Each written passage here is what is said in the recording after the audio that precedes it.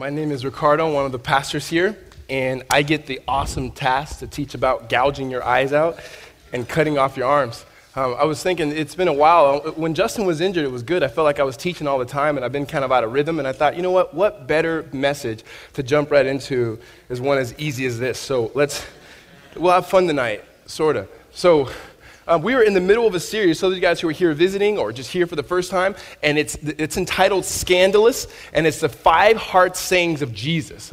Not that Jesus only said 5 hard things, we're just trying to highlight that Jesus did say very hard things. And so this is week 3, and we're going to be looking at Matthew chapter 5, beginning in verse 27. So if you guys have your Bibles, why don't you guys meet me there in Matthew chapter 5. If you don't have a Bible, why don't you guys slip up your hands, keep it held high, and one of the guys will bring you a Bible. If you don't own a Bible, this is yours to keep. And if you do own one, but you forgot one, go ahead and keep your hand held high, and the guys will be able to get you one. As you turn there, there's a bit of good news that I would love to share with you guys.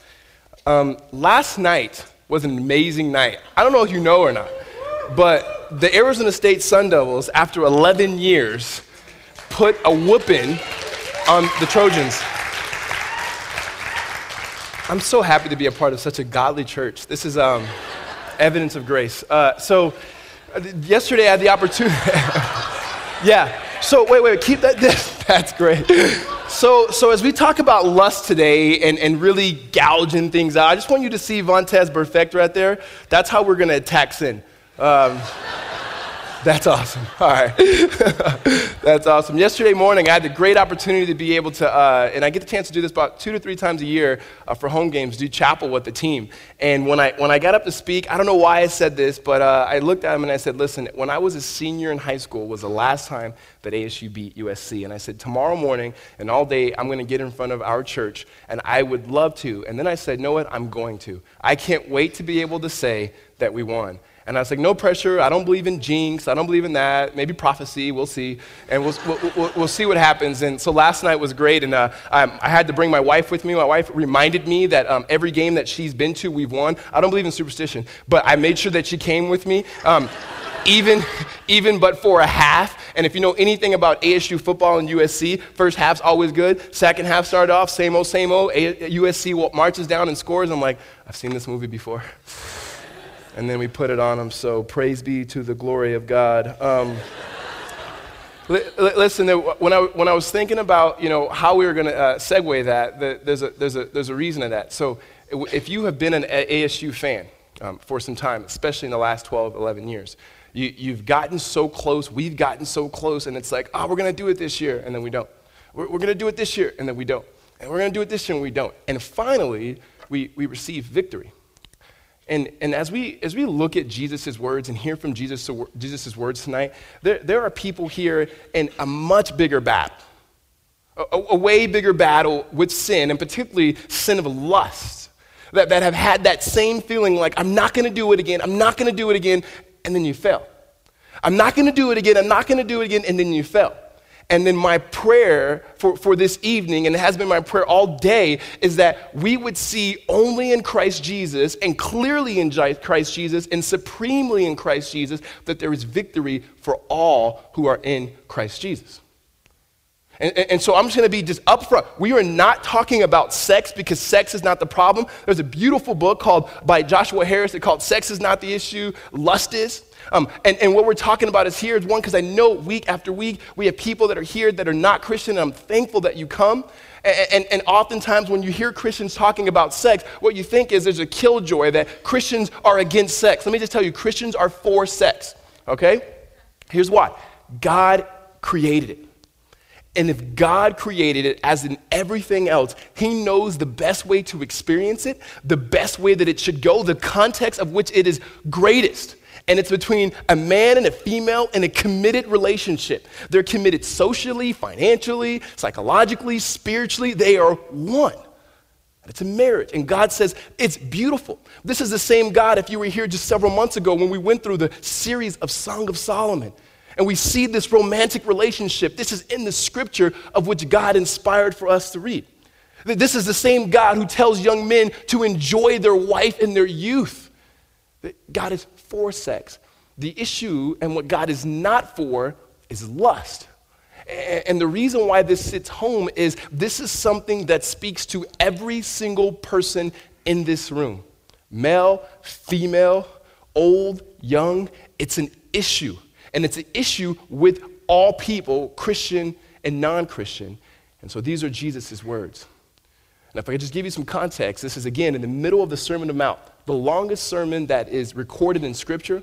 This is Jesus speaking to his disciples. There's also Pharisees there, people who thought that they took God's law, that we'll read about here in just a second, as a means to make themselves right before God and right before others, when the law, as beautiful as it was never a means to make us right before God. It was a means to show God's holy character and how we did not add up and we needed a substitute, ultimately, how we needed Jesus.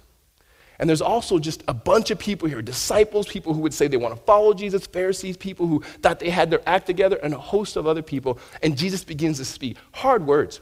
I mean, he says things in the Sermon on the Mount like, hey, you've heard it said in the law that you shall not murder. And they're like, yeah, we shouldn't murder. And he goes, well, I'll take it even further. Don't just murder. It's equally as bad for you to have hatred or anger in your heart towards someone. And everyone goes, man, I've been there before. And then he picks up here in Matthew chapter 5. And before we jump into the text, won't you guys pray with me as we ask the Holy Spirit to guide our time. Father, we thank you. And Lord, I pray that you would give us eyes to see and ears to hear your word. Father, I do pray for, as we hit on subjects of adultery and of sexual sin, God, that you would bring conviction and your Spirit would convict us of sin and righteousness. God, I pray for those who have been hurt by it, that you would be their comfort. For those who are in the midst of it, I pray that you'd be with them. I pray for our marriages. I pray for our couples. I pray for our singles. God, I pray for our church. And God, I pray that as we take the next several minutes, Lord, and look at your word, Lord, that it would be clear, Lord, that the only way out is through your Son, Jesus, of whom you've given us and whom you've given us a deposit and a down payment of the Holy Spirit. So, God, edify us tonight as a body. In Jesus' name, amen. This issue of lust for me, when I became a Christian, I thought, man, there's two things that if God just got rid of these two things, I would be a super Christian if there ever was one. One was anger. If I could just stop punching people, no, I'm just sure. If one was anger and the other one was lust, I'm like, if this thing went away, oh man, I would be like right there next to Apostle Paul. Like I'd be right there. And I remember talking to a guy who was just kind of a mentor of mine, and I said, hey man, is there a way to cure lust? And he goes, oh yeah. And I'm like, oh, there is, because I've read all the books and so. And I leaned in and he goes, death. It's like, you got to die. And I was like, oh, great, right. He goes, but there's a way to battle. In fact, you have to battle. And what he says is wins in this category is not like you go seasons and seasons of where it doesn't exist. There may be seasons where you feel like you got control of it, and then there's a season where it feels like it's in your face all the time. It's in your memory all the time. It's coming up all the time. There are places that you have to go to, whether for school or for work, that you can't escape it, and your heart has to be saturated in the gospel. And so wins in this area, it's very slow, and it's hard. And it's ongoing. You can never let your guard down. And that's true when it comes to lust. And that's true when it comes to every single one in here. And so when Jesus begins to talk here, he talks to a particular culture in their language. Every society, every culture has things, whether they're Christian or not, that you could do and you should do. And there's things that you shouldn't do, and very rarely, but often, there's things that you are supposed to not do that seem to be worse. And in this culture, adultery was one of those things. And so when Jesus says in verse 27, you have heard it said, you shall not commit adultery, every Jewish person's ears would have perked up because they knew this was the law that God had given them through Moses. Exodus chapter 20, verse 14, as it's defined there, that adultery is having sexual intercourse with someone other than your spouse. And so it's a man or a woman who engages in sexual activity with someone other than their wife and other than their husband. And this was serious because it showed that the relationship between them and God was severed, that it was broken, because marriage in itself was God's first covenant that he gave to us. We see it in Genesis, and it reflects and shows God's relationship between him and his people. It was an offense against the spouse who was sinned against, and it brought shame. And it was also an offense to the community because it brought a stench. In fact, they were so serious about adultery that in Leviticus chapter 20, verse 10, God's words, it said that any man or woman that is caught in something like this should be stoned. It was a form of capital punishment. So it was a big deal. And as a culture, it was a big deal. And I would even say this, in our culture, it's still a big deal. Even though it happens a lot, it's still something that we see, both Christian and non-Christian, as morally wrong. It's something when we see it, we say, that's wrong. Because here's what Jesus is addressing here, first and foremost. It's the seeable sin. The sin that's in the public, the sin that's in the open, the sin that people know about, your neighbors know about, your family know about. They see that something has happened. And I would say both Christian and non-Christian, they don't like it. And a perfect example of that is Tiger Woods. There's someone that people adored. He was the greatest golfer around. He was the man. They had all these endorsements. And then all of a sudden, if you remember the scenes that came out, it was like Tiger Woods. You knew it was something up from the beginning. He backed out of his garage and he ran into a tree and his wife came to save him with the golf club. and even more than that, it was like, really, a man who can hit a 30-foot putt, like with precise accuracy, but yet can't back up out of his driveway? Like, something's going on there. And sure enough, it came out. Yep, woman after woman after woman, that he was an adulteress, that he had cheated on his wife. And what did we do as a culture? That dude's wrong. That dude is all bad. I can't believe he would do that to his wife. I can't believe he would do that to his family. Look how pretty his wife is. Look how gorgeous his kid. He had everything. He's wrong. Endorsements said we're going to take our name off of him. Our reputation. We don't want our reputation on this man because of this act or these acts that he's committed. We're going to take our label off of him. And so when I say, like, us as a culture, we don't like it, we may not physically stone him, but we'll verbally stone him. We will take people that have done these things and we will say, that is wrong. And biblically, it's true. It is. It's a sin. But yet what Jesus is trying to do is saying, let's get below the seeable sin. Let's get below. It's easy for us to take jabs at someone like Tiger. Jesus says, most of you may have not committed that, and so you think you're off the hook. You think you're nothing like Tiger. And yet what he's trying to communicate is, you're more like Tiger than you think. Your sin may not be seeable, but it's definitely in the secret. Verse 28, Jesus says, but I say to you that everyone who looks at a woman with lustful intent has already committed adultery with her in his heart. What Jesus is trying to say is the issue here is in your heart. Meaning, as with every sin, it's not so much the action. The action in itself usually is just a reflection of what's going on in your heart. So the person who commits adultery, the action is serious, but even more serious, it's what's going on in his or her heart. And so it's easy for us to stand back and see the seeable sin and go, it's clear that person's heart is wrong because look what he or she is doing. But I think it's equally as dangerous for some of us to say our life, our behavior looks really good, and almost to think because our behavior and our life is good, that our heart's good. And Jesus is saying,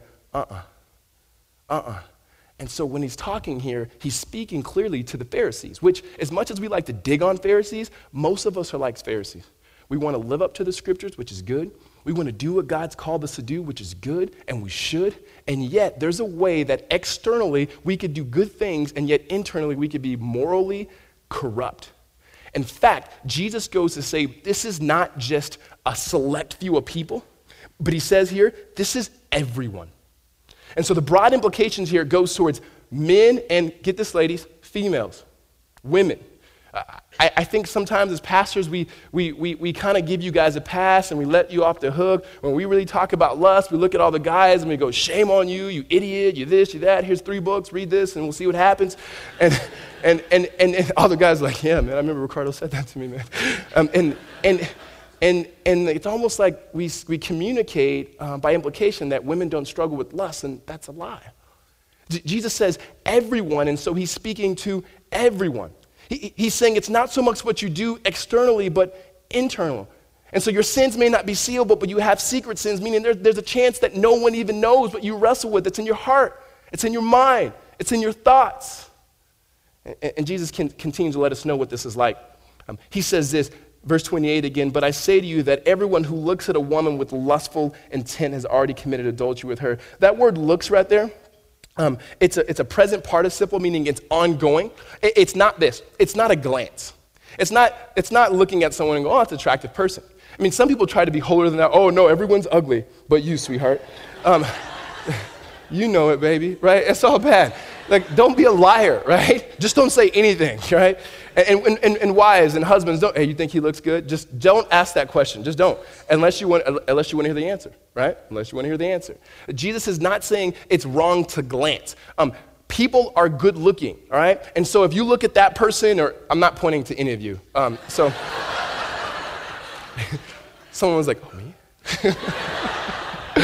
If you look at anybody and you notice that they're just beautiful as a male or female, a glance, that's not the issue. In fact, people just notice those things, even little kids. Funny, not kind of funny story. My little son, the oldest one, last Christmas time, there was the Christmas party circuit where you go to a bunch of Christmas parties and you usually don't know very many people there, but you go. And what my wife and I noticed the first party we were at, that he kept going to the most attractive people of the opposite sex, and he kept walking to them and lifting up his hands. He'd pass over us because clearly we just didn't fit the bill. And he would go. I'm like, well, maybe that's just as us. So we invited a friend of ours to another party. We're like, hey, man, watch him. See if he does it again. And we're at a friend's house, and this woman walks in. This lady walks in, not dressed not a lot of clothes on, especially given that it was winter. And so she walks in, and my son just kind of looks, and he just kind of, and he's not even two. He's not even two yet at this moment. So he walks up to her, and he just throws her hands up, kind of like, like, what up, girl? And I'm sitting there, and my wife is looking at me like, you better handle that. You better handle that. And he notices it.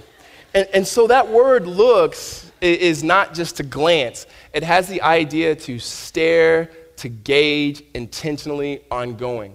And so it's not looking at someone here and noticing that they're attractive. It's looking at someone here and then notice him all the way over here. It's one thing to go, oh, that's an attractive person, and another thing to go, ding!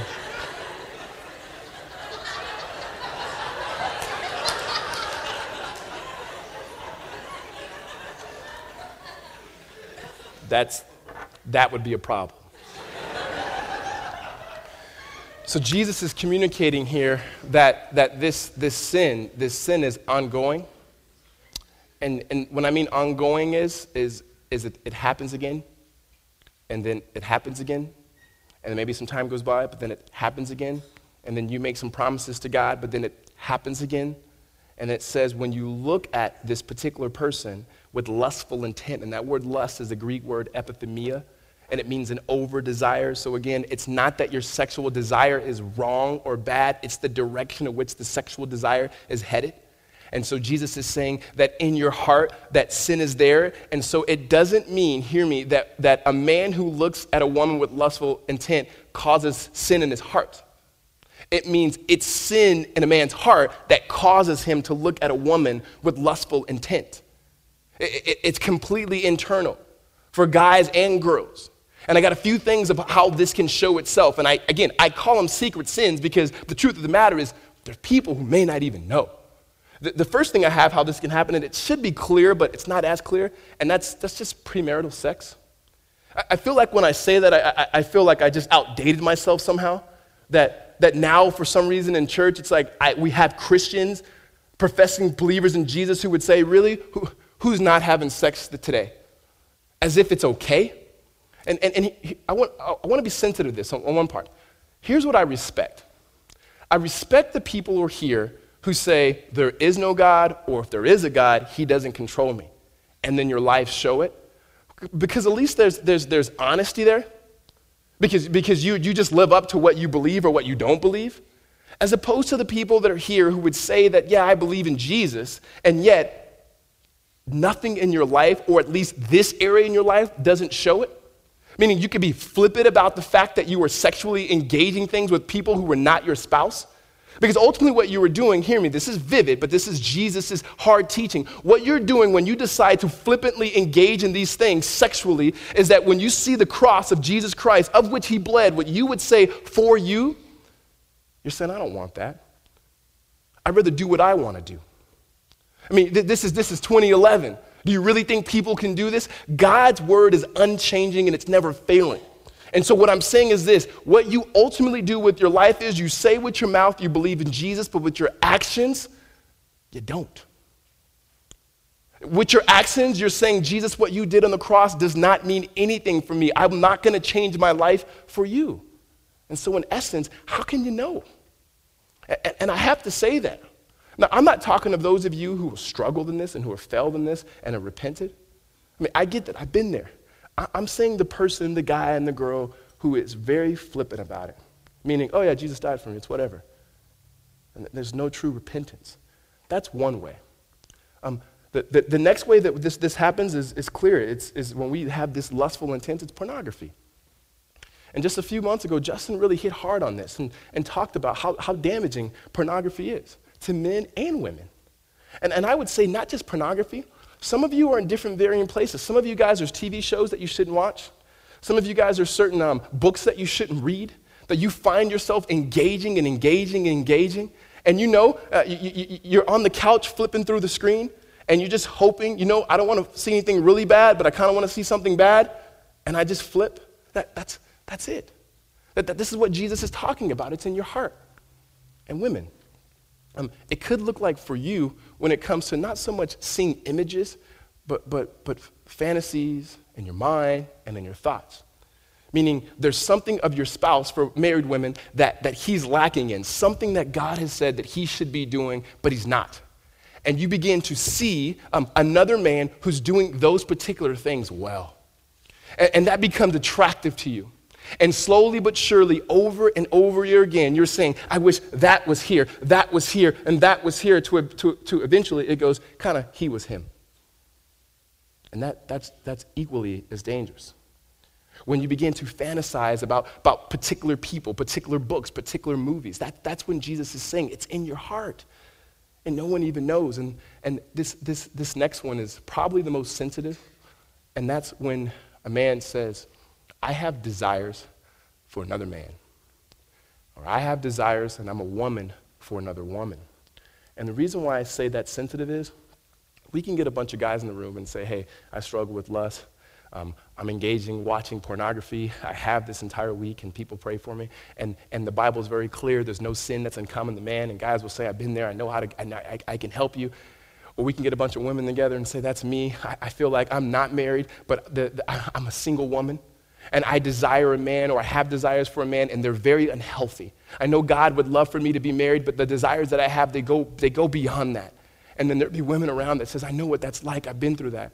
Yet, when it comes to homosexuality, when it comes to same-sex attraction, if we just be honest, as a church, historically, we have not been good at it. But there's no group that we have that people will go, yeah, you know what, I'm struggling liking other men. And what I would say this is to you, if you're here, is one, the enemy will try to lie to you and say that it's okay and you should engage those things, and I have to be honest with you, it's not. The enemy will equally lie to you and say that you cannot come to your church, and I would say you should and you can. Because the church is not about anyone in here. It's not about me. It's not about Justin, Ryan, or anyone else. The church is clearly about Jesus Christ, and clearly through the scriptures, you're the type of person that Jesus came for. In fact, everyone is the type of person that Jesus came to die for. There's not one sin that is elevated. It may be unique in the sense that most of us may not struggle from it, but that it's a lie from Satan for you to have to hide with it. Amen? And so as a church, we want to be able to love you in the same way that we love everyone else, because the enemy will lie. And as a pastor and as your friend, I have to tell you, it's still equally as sinful as the rest that I just named. Now, there could be plenty other things that you engage with, and I don't know your sin, nor do I need to. But what Jesus is trying to get is saying there's not a group of haves and have-nots. We're all have-nots.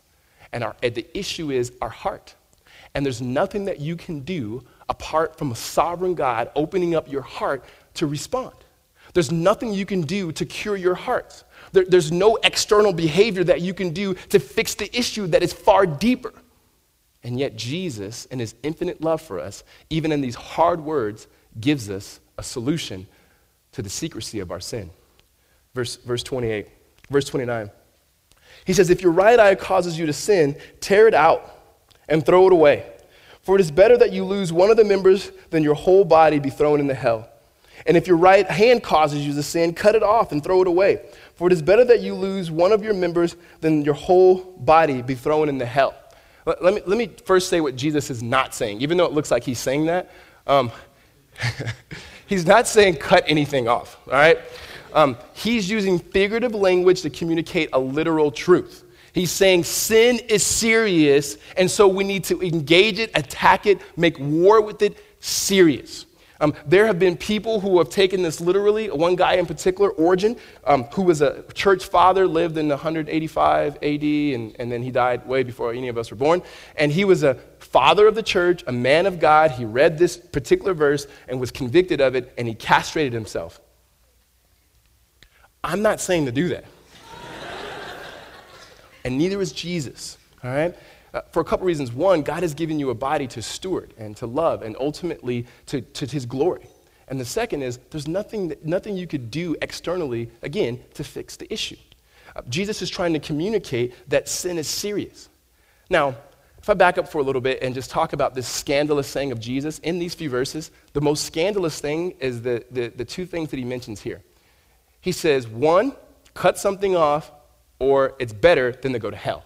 Cut something off because it's better to lose that than go to hell. 2 times he uses hell. And this is something in Christian churches in the world we don't like to talk about. I mean, don't get me wrong, me neither. I don't like to sit up there and go, hey, let's talk about hell today. Why not, right? I don't evangelize with going to people like, hey, so hell's hot? Do you believe in Jesus? Do you want to? That's not what I want to say. That's why I love when we go through these things, because I have to teach it, because this is what Jesus said. So there's something here that Jesus is communicating. There is a word called carnality. It means to live in the flesh. And to live in the flesh means to live a life apart from God. And there are 2 kinds of people that are Christian. I'm just talking to Christians now, is that there are Christians who love Jesus and will at times, every single one of us, live in the flesh, and every single time we sin, it's who we are, our flesh is fallen, and we will battle, we will struggle. That's not what he's talking about. There are other type of people who profess Jesus, meaning what Justin talked about last week when it says, Lord, Lord, people who say they love Jesus, and yet nothing in their life shows it. And they go season upon season upon season upon season, and there's absolutely no fruit. Now, hear me. We are not saved by fruit, we're saved by faith. However, we're not saved by faith that's fruitless.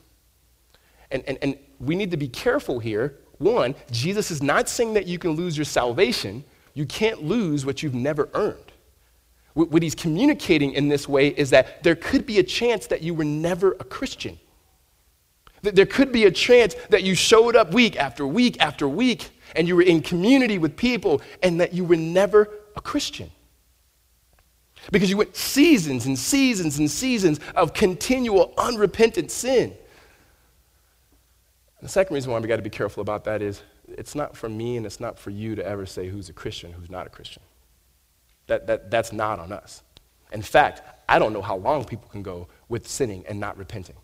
And the reason why I say that is if all you have to do is read Paul's letter to the church that's in Corinth. This was a wild church. They came to communion, and instead of remembering Jesus, they got drunk. There were orgies going around. There was a guy in the church that was sleeping with his dad's wife, his stepmom, and people didn't even care about it. I mean, this church was wild, and Paul doesn't address them and saying, you who used to be Christian. He doesn't say, you who were never were Christian. He addresses them as brothers, essentially as Christians. So how long? I have no idea. It's a warning for us, and I think that's the scandalous saying, along with Jesus' solution. Because when he gives the solution here, to be serious with sin, it almost looks like he's saying, do something externally in order to fix your heart. But you got to hear me, that's not it. What Jesus is trying to communicate is that sin is serious, and the only way that your heart can be right to the point where you can attack sin, it starts first, again, with faith.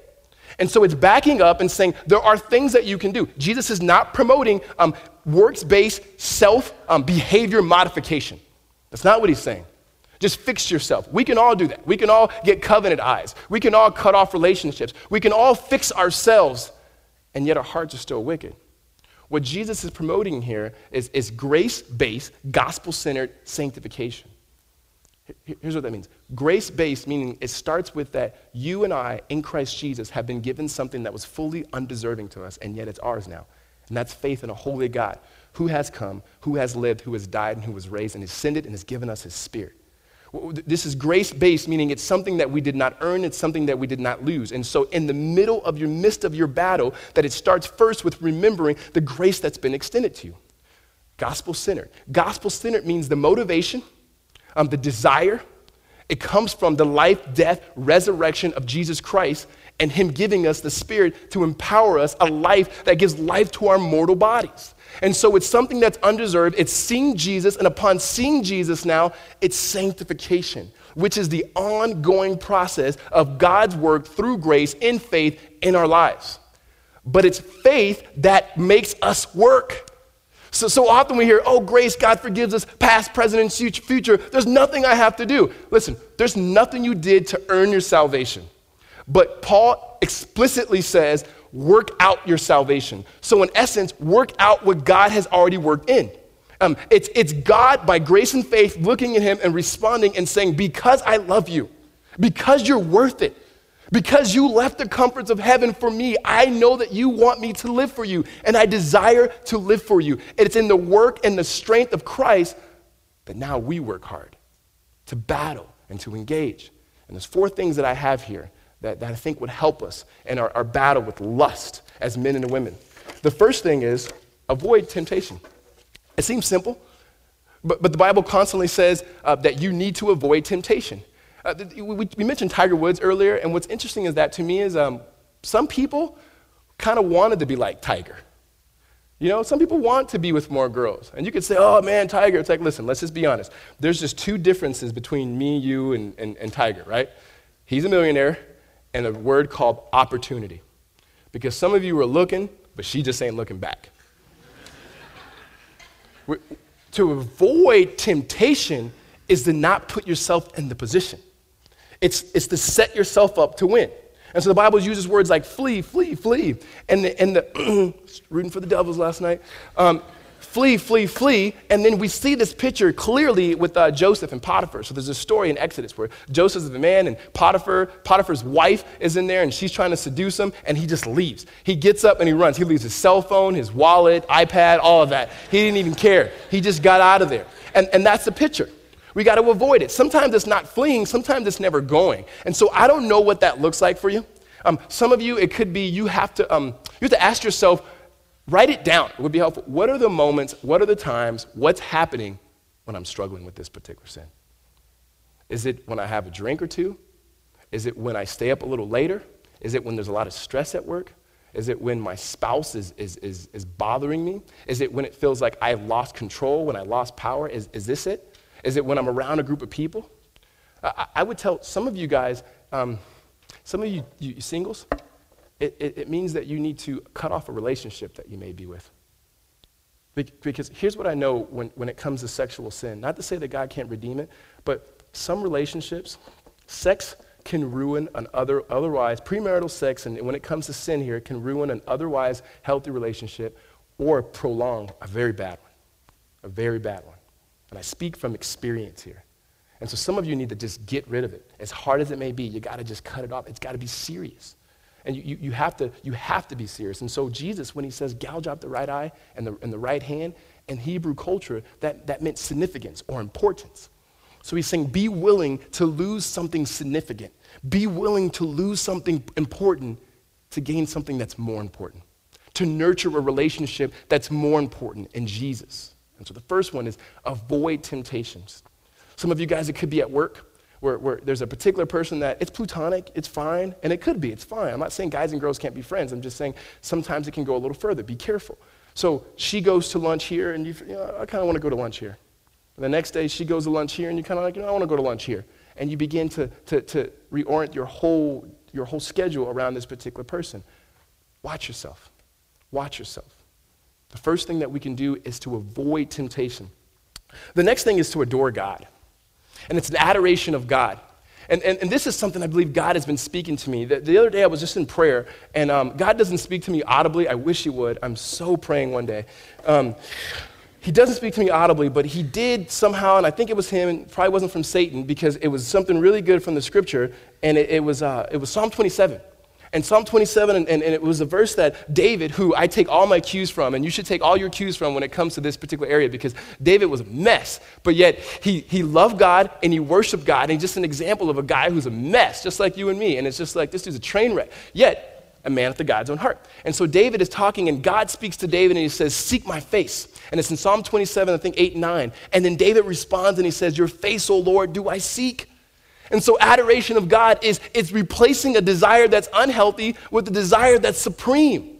The Bible lets us know that in the right hand, God holds pleasure, that he's got plenty of pleasure, pleasure that the world doesn't even know of, pleasure that's godly, pleasure that we can go to over and over and over again.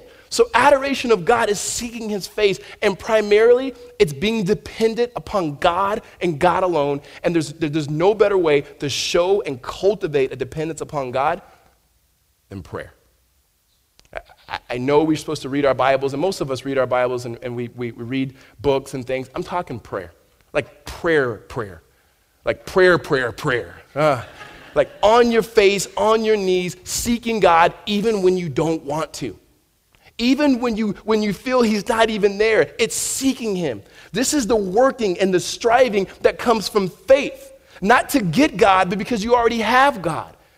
That is my prayer for us, that we would be people who would seek his face. Because the more that we see Jesus, the more we can see that this world just ain't right. For me personally, when I'm battling, there's a couple scriptures I go to. One is, draw near to the Lord and he will draw near to you. That's a promise. That's saying in response to what he's done, draw near to him and he will draw near to you. That's a promise. I bank on that promise. Because I know the only thing that can get me out of my issues is a holy, sovereign, loving God. It's through adoration. The next prayer is it's Psalm 119. He gives it to us. The psalmist writes the question, asks the question, how does a young man or woman keep his or her way pure? And he says, guarding it according to your word. It's seeking God. And it's not this way. When my wife said this to me one time, she goes, you feel like you go to the Bible for just certain particular scriptures. Like if you're battling with a particular sin. So say you're talking sexual sin, and you try to find all the verses that are just for sexual sin, and you go to them, and you go, oh, still don't feel good. Like it's medicine. And she goes, how about you just go to the Word? You don't need to go to a specific place. Because when you go to Word, you go to God, and you're seeking him, and there's an adoration. And this is a cultivation that builds in you. And it's going to God's word. So avoid temptation, adoration of God, and this next one is accountability. And accountability is kind of one of those weird words because the word's not weird. It's just, if you've ever been a part of bad accountability relationships, you know what I mean? Like, hey, did you do it? Did you do it? Did you do it? And it's like, oh my gosh. I'll punch you. So that's not what I'm talking about. I'm talking people who ultimately, at the heart of this, it's people who you can go to that can help you carry your burdens. People that you can confess to. Two of the greatest times of my life where I really sensed the presence of God. One was I was with a friend of mine. He invited all his Christian guy friends from all over the valley. There was pastors there, men, husbands, just a bunch of guys there, and got his family out for the whole night, and we prayed, and we read through James, and it says, confess your sins and you will be healed. And he just says, is there anybody here who's struggling with things that maybe nobody knows? And he says, let's break up in groups and let's just confess. And I'm just telling you, I'm in this room. And at this time, I wasn't a pastor yet. And these grown men were just saying, you know what, I've been in an adulterous affair for the past 6 months. And I need to tell my wife, and I'm going to tonight. These grown men, I've been battling with pornography over and over again. In fact, I didn't want to come here tonight because just the night before I was there. These grown men just pouring out their heart. And yet, they were free. They were free. Not because of anything to do with the people in the room, but because we trusted the scripture and we just laid hands on it. We didn't counsel. We didn't say, hey, here's a couple books for you. That's helpful. In the moment, we just laid hands on it and said, Lord, thank you. Because when it comes down to someone's confessing you sin, you don't need to try to bring conviction there. It's clear the Spirit is already doing what the Spirit does. And in fact, the second one was in a student ministry setting. It was a people about as full as this, kids and adults, and we just kind of just said, hey, what we want to do is we're just going to have people up here, and if you want prayer here, just kind of come forward. We're not going to counsel. We're just an opportunity for you. You know what? You probably never told anybody. And clear in a room like this, that's probably true. No one even knows. And these adults and these kids, they just came forward, and it just all came out, and we just prayed for them. And what came out of that is that there were people who were struggling with things, with sexual promiscuity because of things that had happened to them in their past. Like things that they had been abused or molested, and they'd been carrying this guilt as if it was just a shame for them, instead of coming out and just saying, this is something that's happened to me. I need prayer. And so accountability is not a bunch of people saying, let me point out the sin in your life. Accountability is you, by the Holy Spirit, searching out the people and saying, I just need you to pray with me. I need you to pray for me. Because this thing can go from 0 to 100. What I do is whenever it begins to start, I go to someone and say, can you pray for me? Because I don't want it to get here. And no one's exempt. There's no one in this room because of a particular title or a label that's exempt from this, me or you or anybody else. And so you have people that can pray for you. It's one of the best things in the world. It's true accountability. And the last thing that we have, after avoiding temptation, an adoration of seeking God's face, an accountability of having people in your life to pray with you and to be with you, is assurance of grace. And assurance of grace is to know the scripture and to know God's promises. Because if there's any sin that just makes you feel like crap, it's sexual sin. If there's any sin that makes you feel like, you know what, I may not be a Christian, it's this one. If there's any sin that sucks the life out of you, it's this one. And so that's why Jesus says, go after it hard. It's not that it's worse than any other sin. It's just this one right here that you fester and it grows into your heart, and you make promises with God, I won't do it again, then you do it again. You feel more and more guilty, and then when you wake up, you try to do things to appease yourself or to appease God. I'll read more, I'll go to church. You walk around with your head down. The thing that you need is not a book. The thing that you need is not someone else. You need to know without a shadow of doubt that he who began a good work in you will finish it until completion. That there's an almighty sovereign God who loves you still.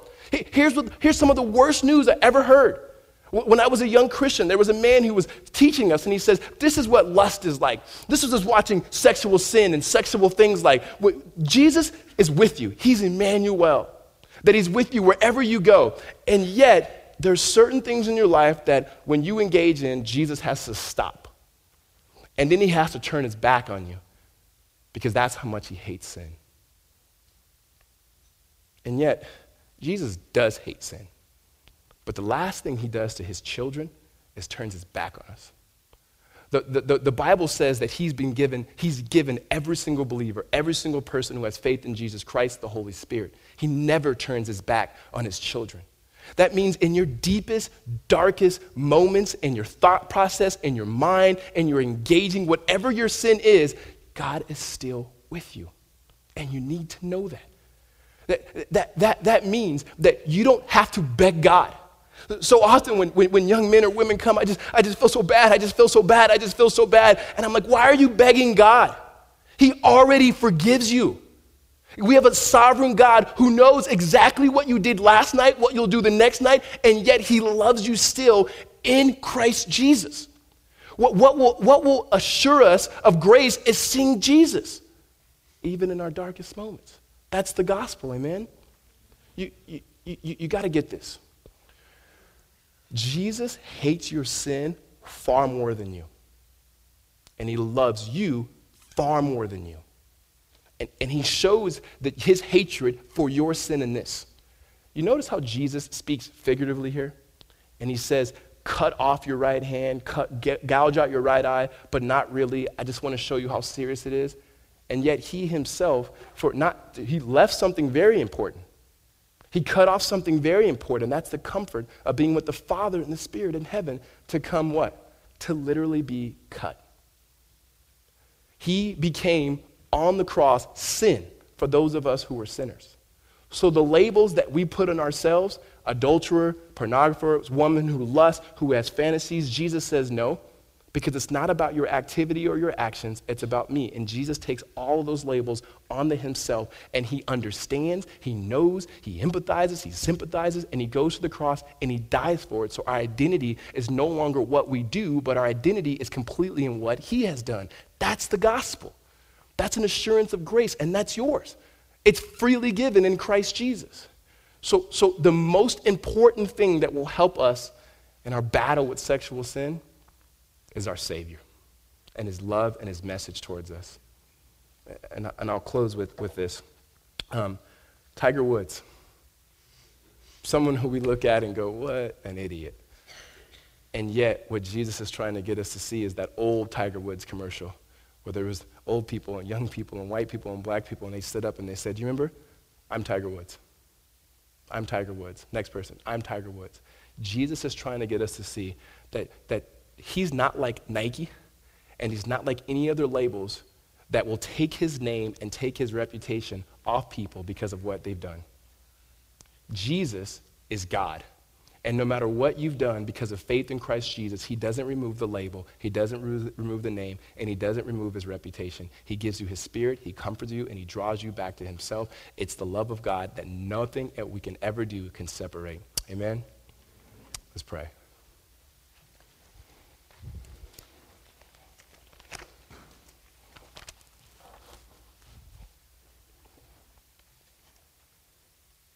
Father, God, we pray that you would, even in this moment, just remind us of the love that we have in your Son, Jesus. And God, I pray for those who are hearts beating fast, guilty, Lord, and that you would show them that guilt is of this world, that you've taken guilt and you've taken shame in Jesus. God, I pray for the many tonight who are in marriages that are struggling with this, that you would comfort them and that they themselves, Father God, would come to one of the elders, Lord, that we may be able to help them and be able to, in Christ Jesus, disciple them. Father, I pray against the lies of the enemy, Lord, that will tell young men and young women and old women, Lord, one, that they're okay because they are doing good, and two, that they're not with you, Lord, because they've done bad. But I pray that you would mature our church, grow our church in the faith that's ours in Christ Jesus. God, I pray that you would assure us of grace by your Holy Spirit, as your word says that your Spirit testifies with our spirit that we are sons. And Lord, many of us need to hear that tonight. God, I pray for the person who is here that is in a season where they're doing really good and they're responding to the gospel. And this seems that they seem to have control over this, that they would see that you are enough. And God, I pray that for the people who are struggling, Lord, and even struggling, Lord, with sins that are ones that we're not used to in the church, Lord, yet we see in your Bible that are right there, and people who are in the church who struggle with it, namely homosexuality, God, that you would be able to bring healing there. And God, you would bring grace there. And as a body, we would learn how to love them the way that you've loved us, Lord. And God, I pray as a people tonight that you would strengthen us and nourish us as we remind ourselves of your truth as we come to the Lord's table to remember you. Father, we do thank you. God, we do praise you for all that you've done. In Christ's name, amen. As we're now transitioning into a time of response, and where we get to respond to God's word. To ultimately respond to God's grace.